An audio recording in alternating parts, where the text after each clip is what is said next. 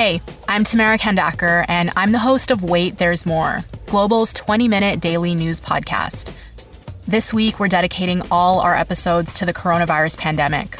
We're talking about it from a variety of different angles, from basic health questions to the impact this is going to have on the economy.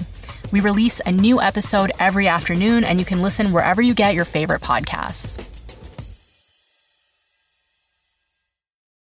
This is the John McComb Show on demand. Subscribe now on iTunes. Listen to the show live each weekday morning, 5:30 to 10 on 980 CKNW and through the Radio Player app. When it comes to team sports, what is more important, talent or team chemistry?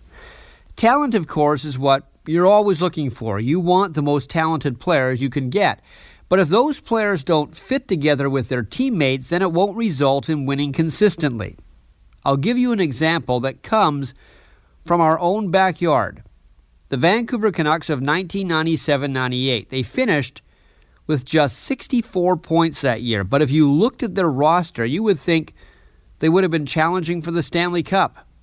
On that Canucks team were Pavel Bure, Marcus Naslund, and Trevor Linden. And all three of those players have had their numbers retired by the Canucks. And that season, Pavel played all 82 games.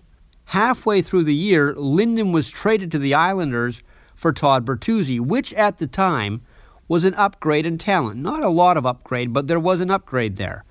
Matthias Olin anchored the Canucks blue line that season. Alex McGillney was on the team. The player Pat Quinn said was the most talented he ever coached.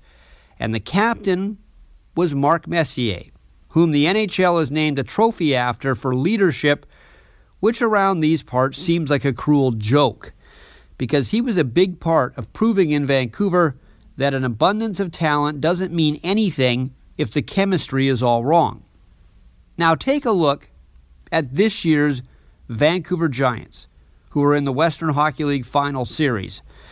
They had a decent season last year. They made the playoffs. They lost in the first round, and they did have some talent. But something didn't seem right, so they made a coaching and management change. Barclay Parnetta became the GM. Michael Dick took over the bench.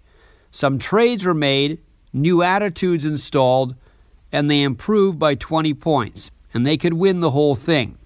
And when you ask the players who were there the year before, they'll all tell you this season's team feels much different.